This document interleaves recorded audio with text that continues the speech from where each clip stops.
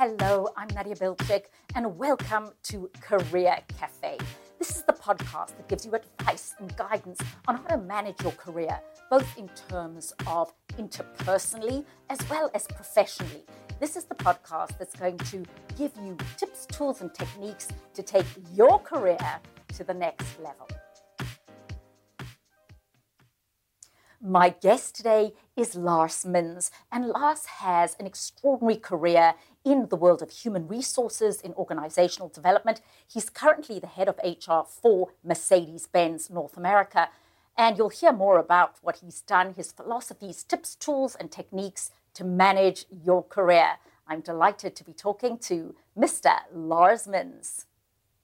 I'm very excited to have Lars Mins, who is the head of HR operations and talent acquisition at Mercedes, but has a long and very illustrative career in the HR world.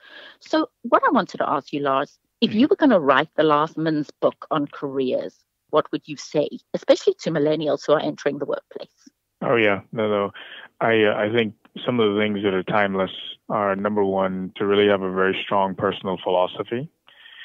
Something that really you guard against, but also something that's also relevant. So you don't want to have a personal philosophy that runs counter to being successful or adding value and having general worth, for the organization.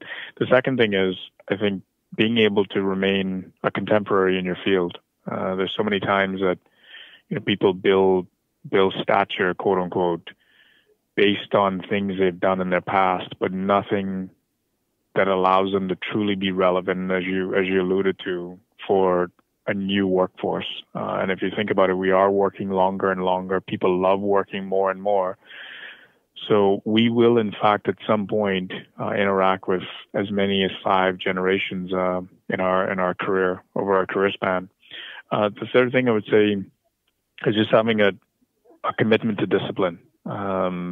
I used to think of discipline as being an individual thing, but I really find that businesses do well when they just conjure up a significant degree of discipline.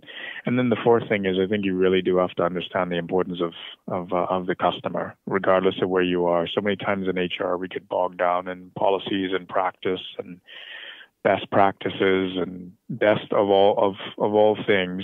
We get so embedded in things that are nouveau as it relates to HR, yet we're integrated with the business. And I think it's so important to understand the needs of the customer, to go where the customer is. I've had the good fortune in both companies now to spend time and on the front line, working in the Home Depot stores previously, and now having worked in a dealership for 3 days last week. So just a tremendous opportunity to really see what creates the pressure and really creates the magic, and be able to bring that back in a support function has been very meaningful.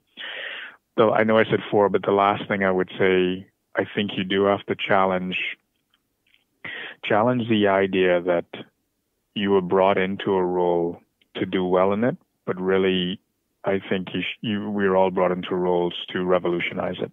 That's an excellent brought in to revolutionize. Are you saying, Lars, at whatever level you are in your organization?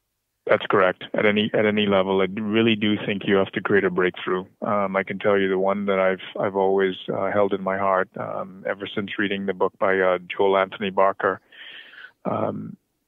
Find something that will truly revolutionize the field that you're in. HR has never